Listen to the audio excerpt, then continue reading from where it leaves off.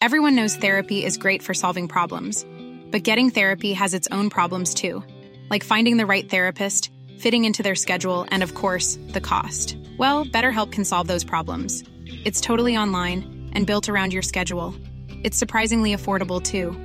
Connect with a credentialed therapist by phone, video, or online chat, all from the comfort of your home. Visit BetterHelp.com to learn more and save 10% on your first month. That's BetterHelp, H-E-L-P. Even when we're on a budget, we still deserve nice things. Quince is a place to scoop up stunning high-end goods for 50 to 80% less than similar brands. They have buttery soft cashmere sweaters starting at $50, luxurious Italian leather bags, and so much more. Plus, Quince only works with factories that use safe, ethical, and responsible manufacturing. Get the high-end goods you'll love without the high price tag with Quince. Go to quince.com/style for free shipping and 365-day returns. Burrow's furniture is built for the way you live. From ensuring easy assembly and disassembly to honoring highly requested new colors for their award-winning seating, they always have their customers in mind. Their modular seating is made out of durable materials to last and grow with you. And with Burrow, you always get fast, free shipping. Get up to 60% off during Burrow's Memorial Day sale at burrow.com/ACAST. That's burrow.com/ACAST. burrow.com/ACAST.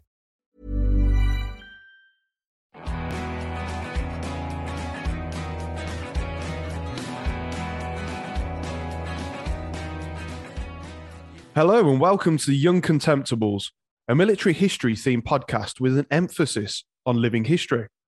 Presented by Jake Brown and myself, Steve Davis, we are both living historians and therefore uniquely placed to offer an inside track on the finer details of the British soldier of the past 300 years. Throughout the course of subsequent podcasts, listeners will be treated to interviews with veterans and also with personalities of the living history world, as well as analytical incursions into conflicts that the British Army has been involved in.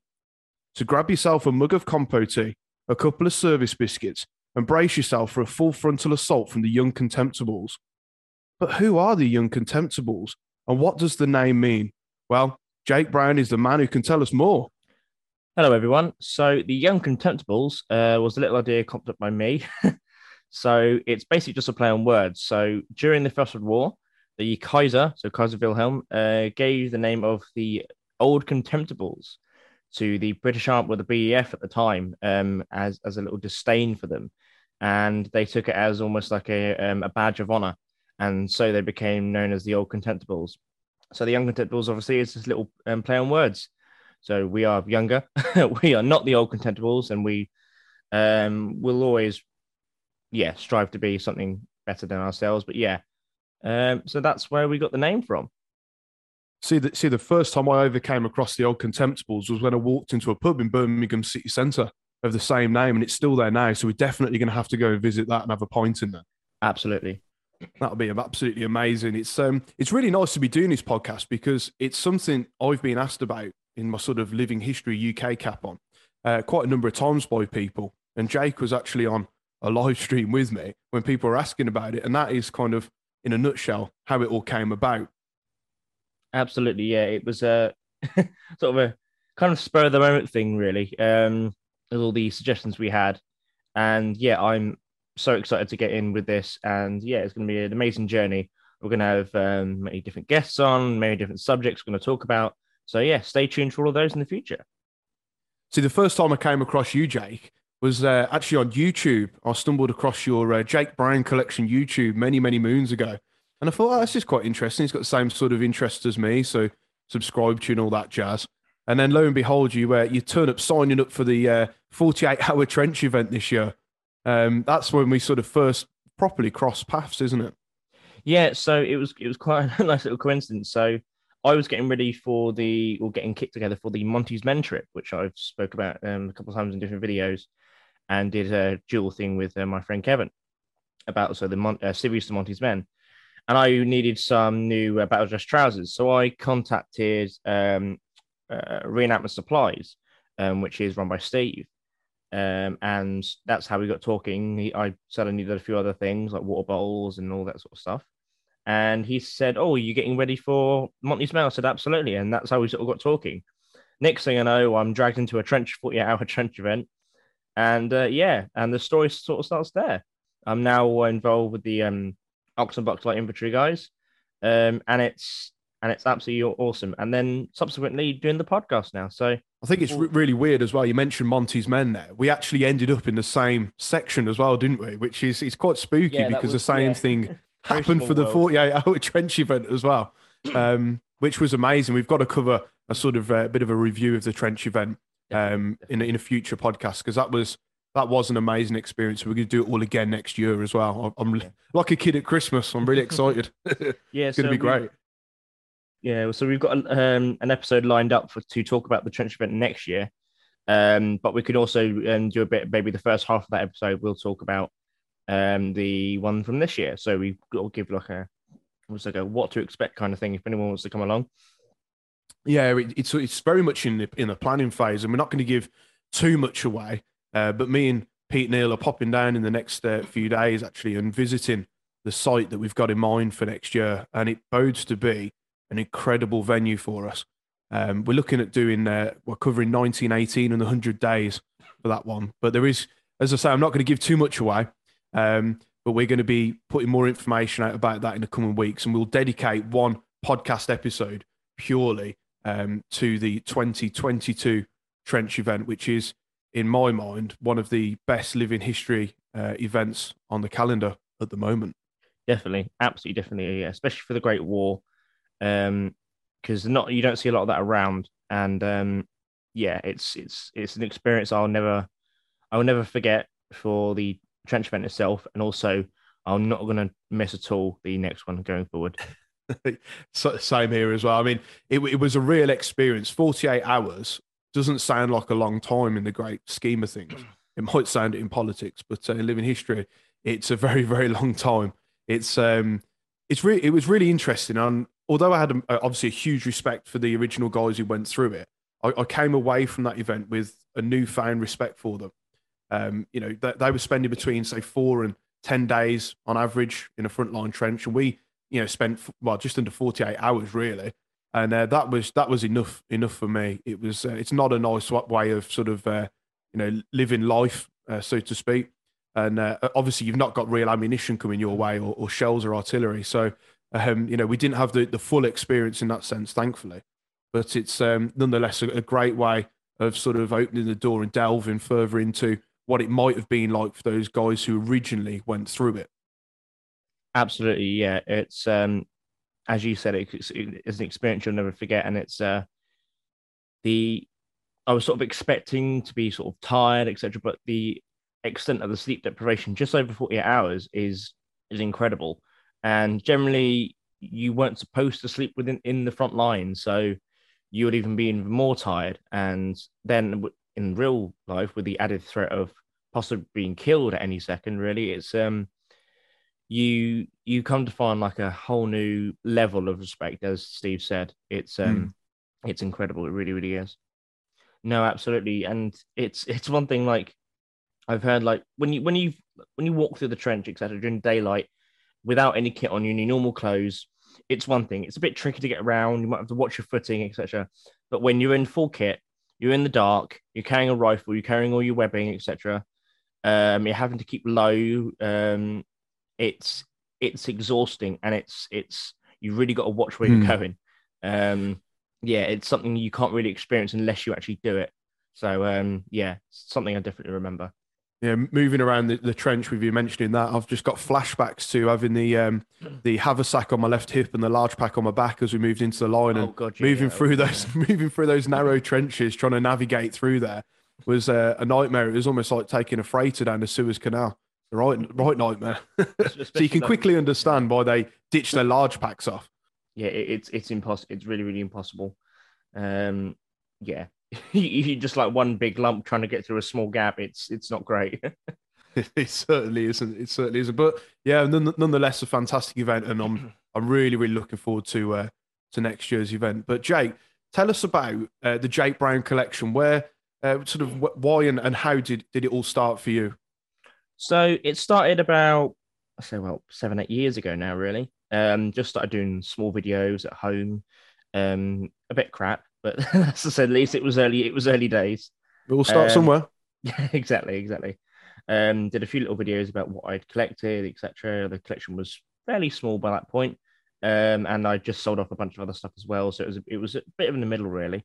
Did a video or two about family heirlooms, etc., and short video of my dad with the Regimental Drums Club, because he's an ex core drums member of the Hampshire Regiment.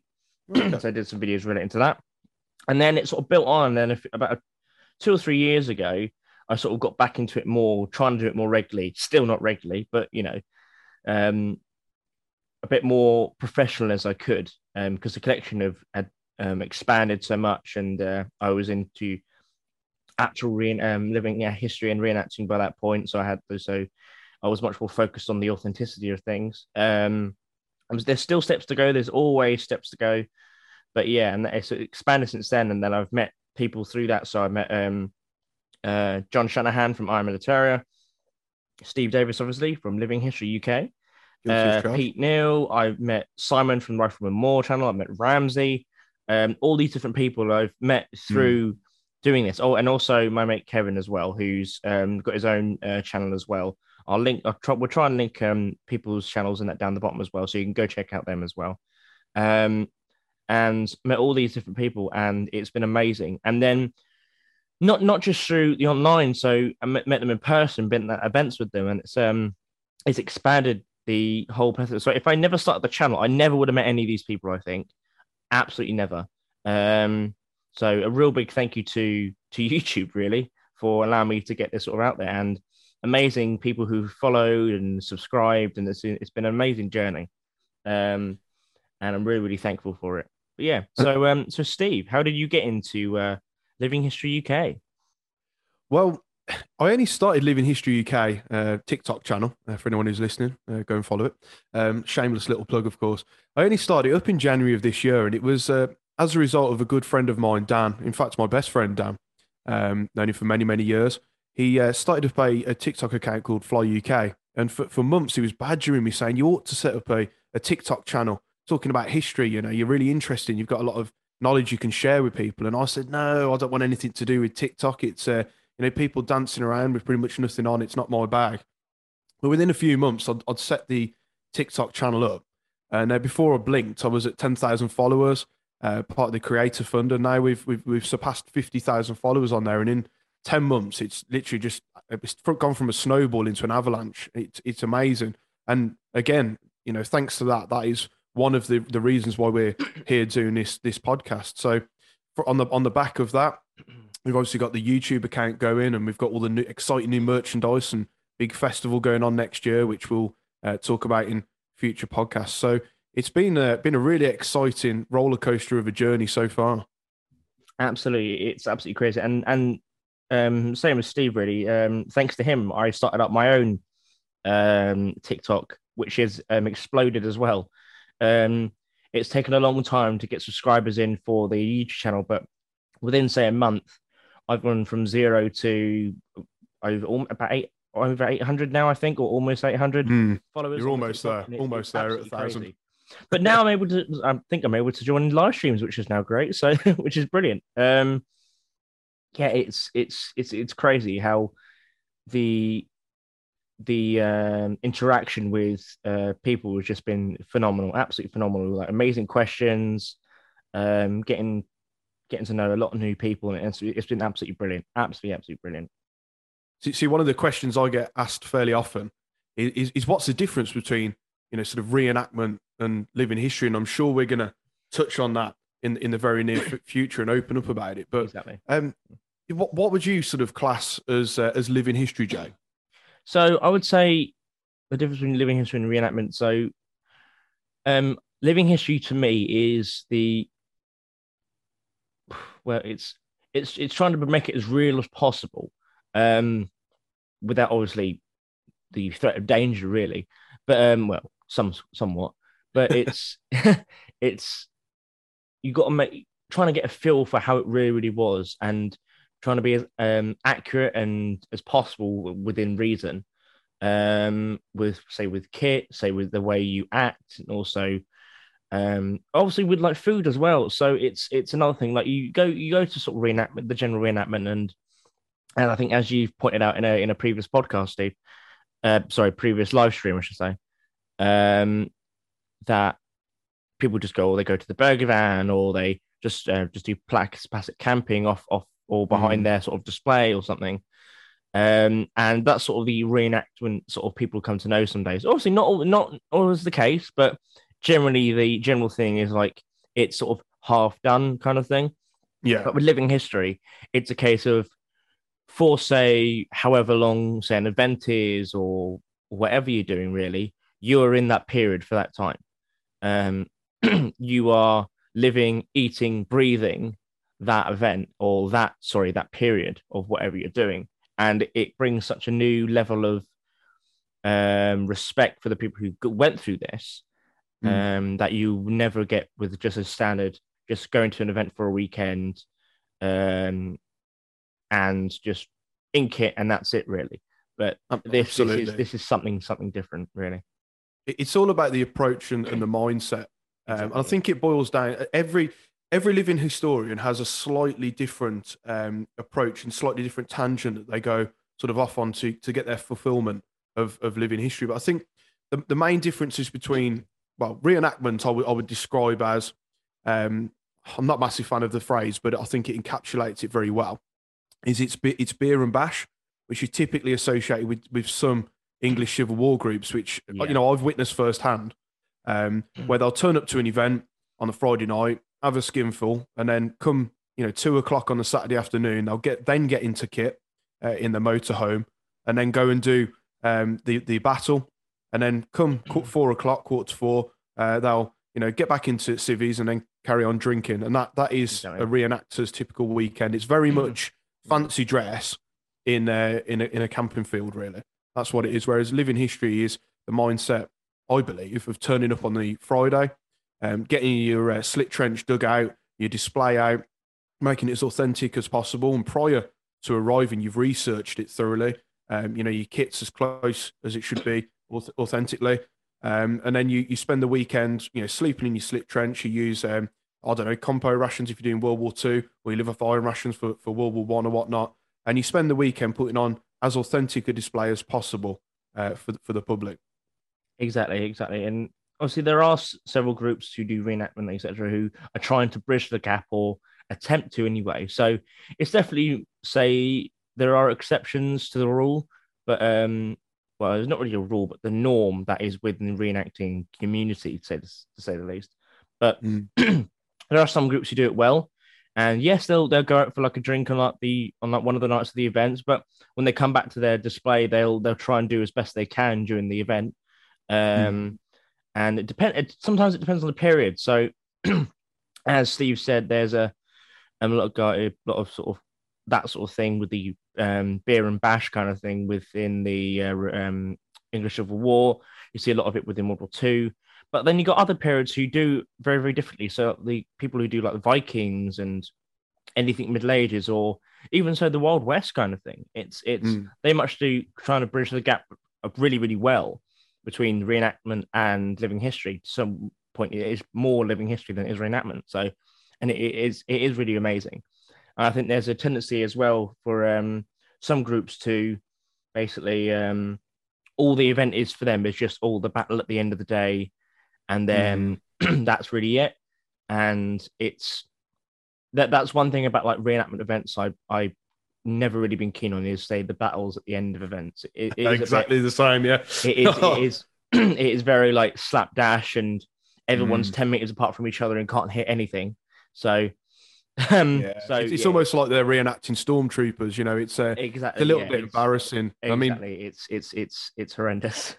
Battles is something we'll definitely touch on in a future podcast, because we should dedicate a whole episode to it. But the only battle that I take part in for World War II is the Victory Show, and the only reason I do it is because we take the 17-pounder and the pack howitzer out, and when we fired our sort of salvo of rounds, we set the cricket set up on the battlefield and play cricket, and it's kind of our sort of way of sort of sticking two fingers up in a way to say, these battles are a bit of a joke, but there we go. Yeah. The only battle I've enjoyed and actually thought was good was at Chalk Valley several years ago, where it was really well done and there was decent amount of distance between us and the and the Germans at the time. So obviously World War II, but yeah, and it was really, really well done. It was choreographed and it was planned out and it was absolutely brilliant. That was so well done compared to the average when you see it, say like Odyssey or Overlord show or any other shows like that. Really, it was definitely worth it. Yeah, I mean, as you say, when battles are choreographed and they're planned thoroughly, they can be really good. And the same goes for Napoleonic, which is a period I've spent many years in. And my bugbear is a typical battle where it goes backwards and forwards, and it's just a plain, flat, featureless field, and no one's dying, nothing's really happening. And that led to me setting up events like Whittington Castle, where you would have the French inside the castle, and we put ladders up the walls and scale it with ropes. And it just added a bit of some dynamics to the event, and it made it a little bit more believable. Oh, fantastic. So we're coming up to 20 minutes now, so we're going to take a break and we'll have a little word from our sponsor, and we'll join you back here very shortly. Here at the Young Contemptibles podcast, we are very honoured and proud to be sponsored by Quartermaster Stores, a UK business specialising in bespoke leatherwork, footwear and historical clothing for living historians. Whether you are an old hand or a complete beginner in the world of living history, there really is something for everyone. And what's even better is that listeners of this podcast are entitled to a 5% discount. Simply use the code QMCAST5, that's QMCAST5 at checkout when shopping on quartermaster-stores.com. And welcome back to the Young Contemptibles podcast. Thank you for joining us back after the break. All links, etc., to what was mentioned in the advert will be available in the bio below. So now we're going to talk about how we got into reenacting, reenacting / living history, really. And my personal experience was I've been collecting for a long time since I was a child. Mainly because most of my family comes from a military background. My father served 20 years. My grandfather served before him, and so on and so forth. And I've always had little bits of kit, etc., especially from my dad's service, lying about the house, and it just sort of built up from there. And over the years, I want to get my own money, etc., been able to buy things here and there, and gradually built up. And then I decided, I want to start sort of wearing kit. Well, I've always sort of worn kit since I was little, but having somewhere to go and having somewhere to do it at was something more special. So I started doing little like railway events, like at the Watercress line and the Bluebell line in Sussex, sorry. And it was something else to be able to wear that kit. Obviously, not claiming to be this person or whatever you're portraying, but it was. It was something just to experience it for once. And then as things went on down the line, I did little events here and there, etc., with friends, really. And then it was actually through Airsoft, because I started off Airsoft not long after that as well. And through that, I was like using like original kit, etc., and like World War II and Vietnam and things on that lines. So at a Vietnam event down south, so near Portsmouth way, I was portraying. Well, the team I was on, we were portraying the NVA, so the Vietnamese North Vietnamese forces, and I was approached by one of the guys who organises it. His name's Jacko, and he normally does like sort of the special forces like for Vietnam during that event anyway, and excuse me.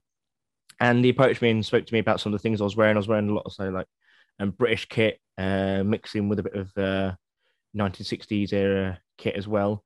And he asked if I had any more bits, etc. I said, yeah, I do. I generally do have like a one or two kit I've put together.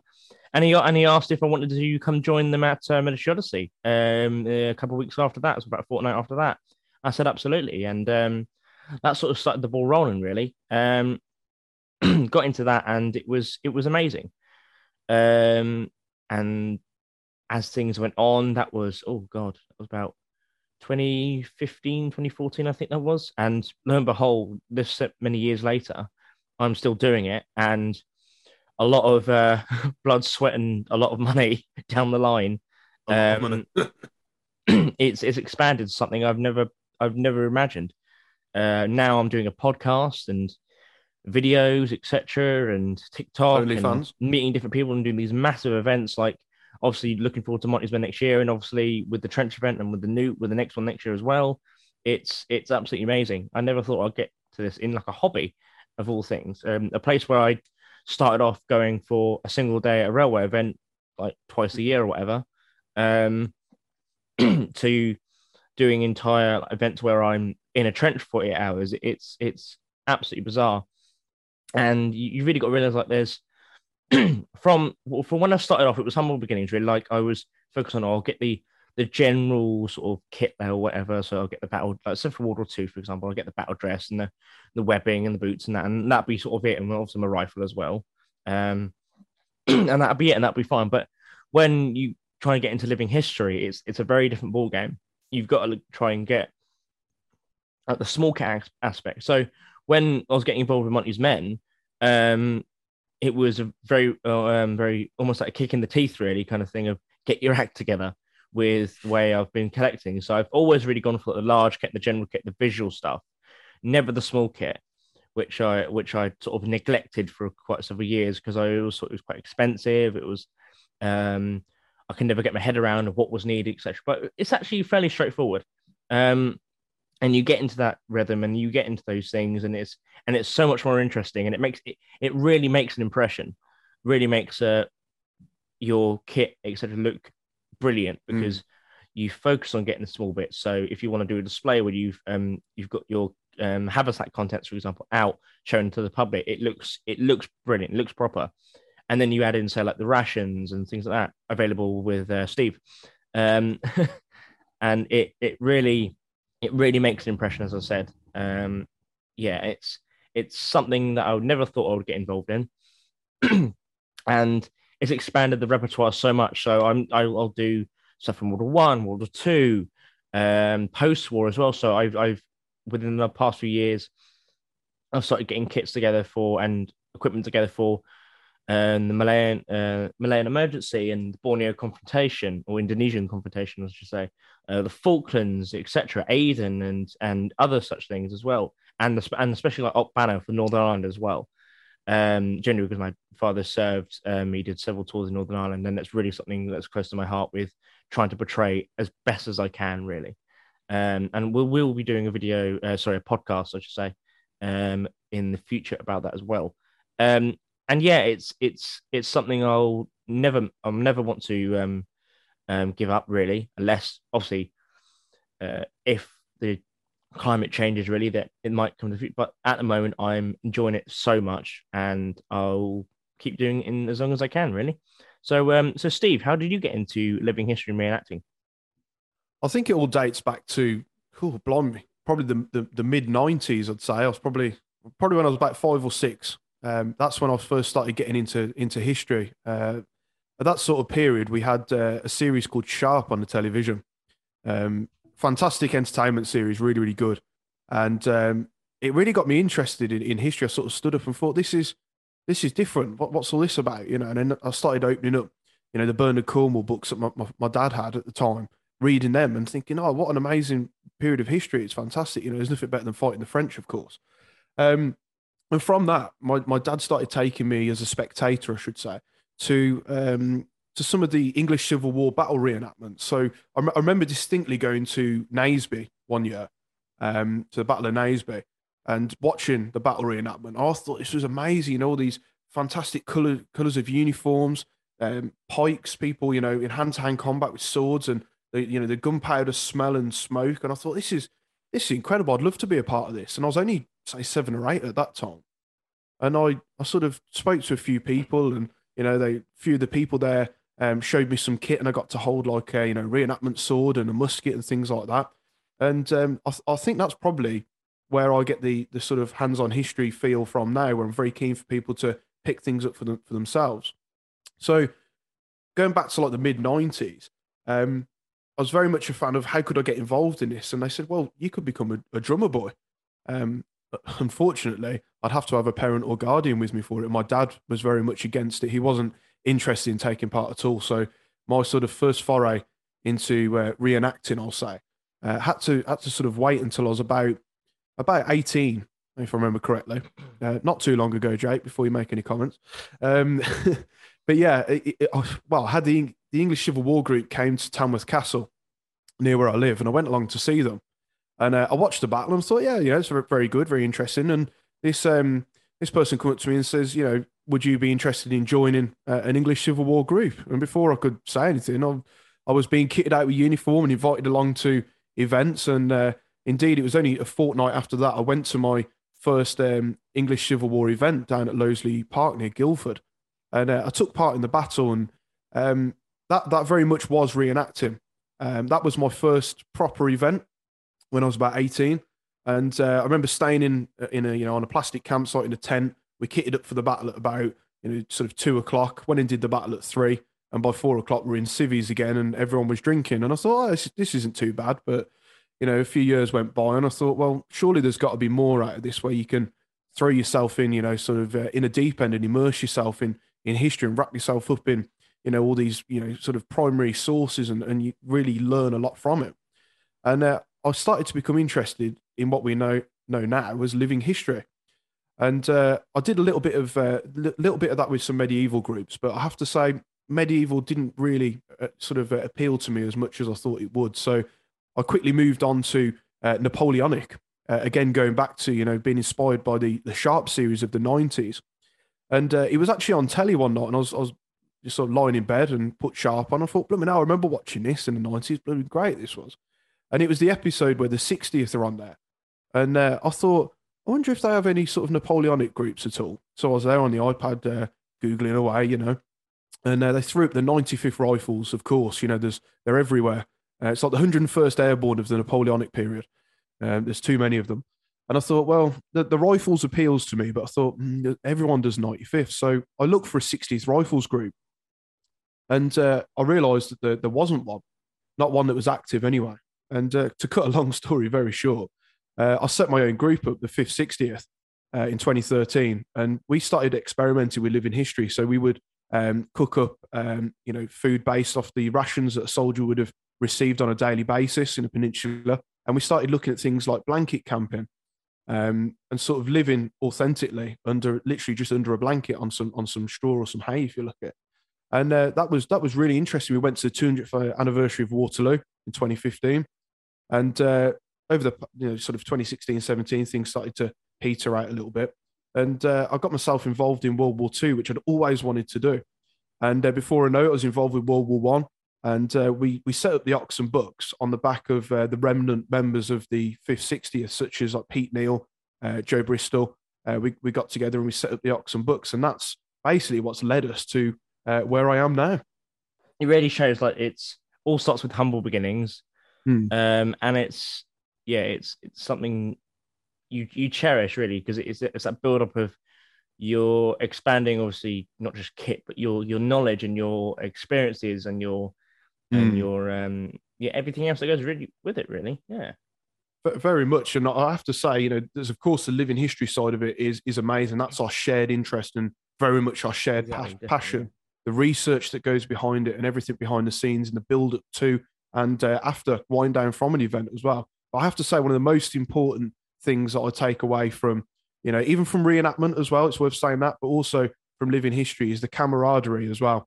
That's one of the most authentic things I think we have. All the Mickey taking, all that sort of stuff, the character building, etc. Exactly, yeah. Having a laugh with each other, that's something that's timeless across all periods of history. That's just how blokes are when they're in the same room together or, working as a team. And the social aspect of being in a living history group or reenactment group, in my opinion, is one of the best social clubs you could ever be a part of. Exactly, yeah. It's something. It's that connection you won't really get in many other places, really. For example, it puts a lot of perspective on how maybe it was for the guys who did it, really, especially with the whole camaraderie kind of thing with it as well. for example, listening to Spike Milligan's audiobooks, and there's his memoirs. It really has a perspective. Like you get why they joked like this. You get why not obviously not truly, because you probably never experienced what they did really, but it gives you an inkling of what it was like and how they tried to cope with it with humor and with this like grotty kind of sense of humor that was just it's unrivaled really, unlike the British squaddy. It's that typical British sense of humor, isn't it? It's toilet humor. It's lads being lads. It's banter. You know, it's whatever you want to call it. It just is what it is, and it sort of bridges the voids of time. Every period, you can find sources where that's just how guys were and are. Indeed, and it's something you live for. You especially with the year or two we've had with the COVID and all that sort of things, when we haven't been able to get to events, we've been sort of longing for that kind of that experience again, because it's been a dead season really, like the last year or so, and then suddenly obviously come this summer it's been literally event every weekend, or there's several events on the same weekend, and it's you sort of got to try and divide yourself, but where do I go, how do I get there, kind of thing.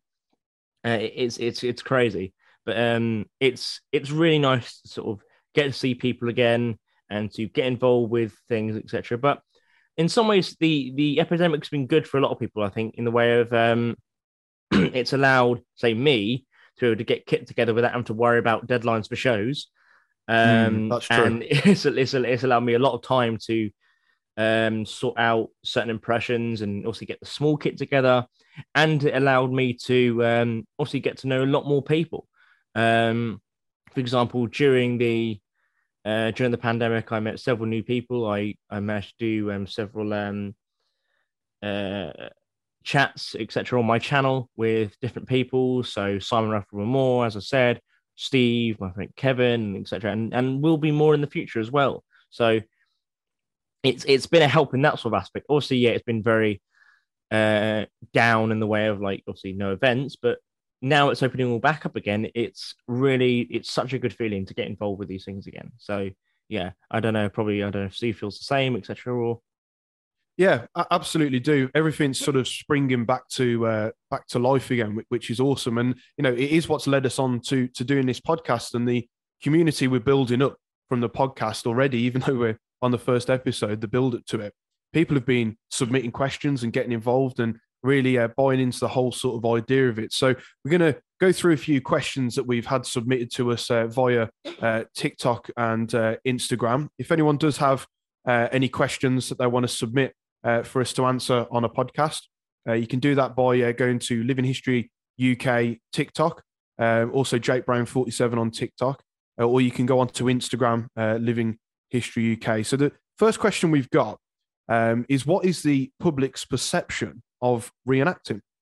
It can be hit or miss. It depends. Generally, from a wide event kind of standpoint, you have the public who come, they really enjoy, they like going around the different displays, etc., and they say, oh, that's cool, etc. And then they all like to watch the battle at the end. So from a general public, so not necessarily certain groups which are very much they really like the history kind of thing, it can be a hit or miss. So some public don't like, say, events when there's German reenactors there, or anything else really along that line. So it's a really on an individual basis depending. So we've all had instances where there's always been one member of the public who wasn't too keen on what you were doing, or on that sort of lines. So like the beer hall, and there are some reenactors who do take it too far as well on that sort of side of the thing. So there's some reenactors who, when going out to the beer hall, will wear certain kit which is, say, not maybe appropriate, and take it too far, and then when politics gets involved with it, it can be, and that's another level of it. We won't get into that now because it's it's a minefield of kerfuffle, really. And it really depends. So like it was a nice sort of change actually, because recently I did the We Have Ways Festival, which was hosted by historian James Holland and the comedian Al Murray. It was trying to get involved in that. It was absolutely amazing because you had a clientele there which was very, very different to what you usually expect from the general like living history reenactment event kind of thing. They're very much involved in history. They want to know more. They have a lot of questions to ask you, and they also have a lot of things you want to ask them really as well. It's absolutely amazing. It's something I've never experienced before. It's very much a case of knowing your audience with these, with whatever event you go into. So the public's perception can vary. So, like looking at the We Have Ways Festival, people have paid obviously a good chunk of money to be there, worth every penny, of course. Exactly, yeah. £30 per ticket, I think. Yeah, I didn't go. Unfortunately, I had a flat battery, so I couldn't go on the Sunday. But from what I've seen and what I've heard, it sounded like a great event. But you've got a very captive audience there. You've got people who've signed up for the event. They know what they're going for. They've got a deep-rooted interest. But if you compare that to, say, and I'm speaking from experience, a Village Fete kind of event where you've got loads of different stalls, you tombola and all that nonsense, and then living history groups there or reenactment group, you'll always get people come over and go, "Oh, why are you wearing funny clothes? What's all this about?" And then they obviously don't know what it is. They haven't got much of a background in it, and then that leads on very neatly to ask questions such as, "Is that fire real? Are you hot wearing all that?" All these questions everyone who's listening has heard these before. So I think it's very much a case of knowing your audience really with whatever event you're going to. So the second question we've got is will it mainly be World War II? And to be honest, it won't be mainly World War II. We'll be delving into post-World War II, World War I as well, for that matter. And we'll be winding it back to the Napoleonic era and maybe even to the English Civil War in places as well, because I do love that period of history. Yeah, it's kind of lucky. Sort of me and Steve are sort of interested, sort of clash with the way they meet at the World War I and World War II era, but mine go more forward, and Steve's go more back. So it's a nice sort of a congregation of that sort of thing, which is great. Well, I've really enjoyed the first episode, Jake. It's been an absolute pleasure on the Young Contemptibles. Absolutely. To all those who've messaged with questions, we'll be getting onto them in later episodes, etc. So please hold fast. But as Steve said, if you want to send in questions, etc., please contact us through our linked ways of getting hold of us. And there also will be an email coming soon if you want to send in questions to there. Also, if you wish, via there as well, that same email, if you wish to donate to the podcast, that'd be very, very helpful to help with getting things together, etc., with stuff for the podcast, and also just helping out with funding all these lovely things we do. But yeah, that's if you wish to. So thank you for joining us, and bye from me.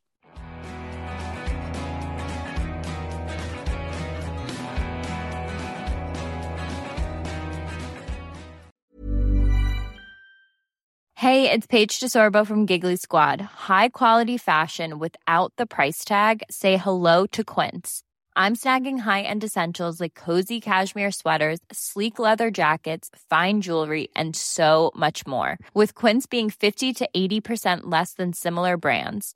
And they partner with factories that prioritize safe, ethical, and responsible manufacturing. I love that. Luxury quality within reach. Go to quince.com/style to get free shipping and 365-day returns on your next order. Quince.com/style.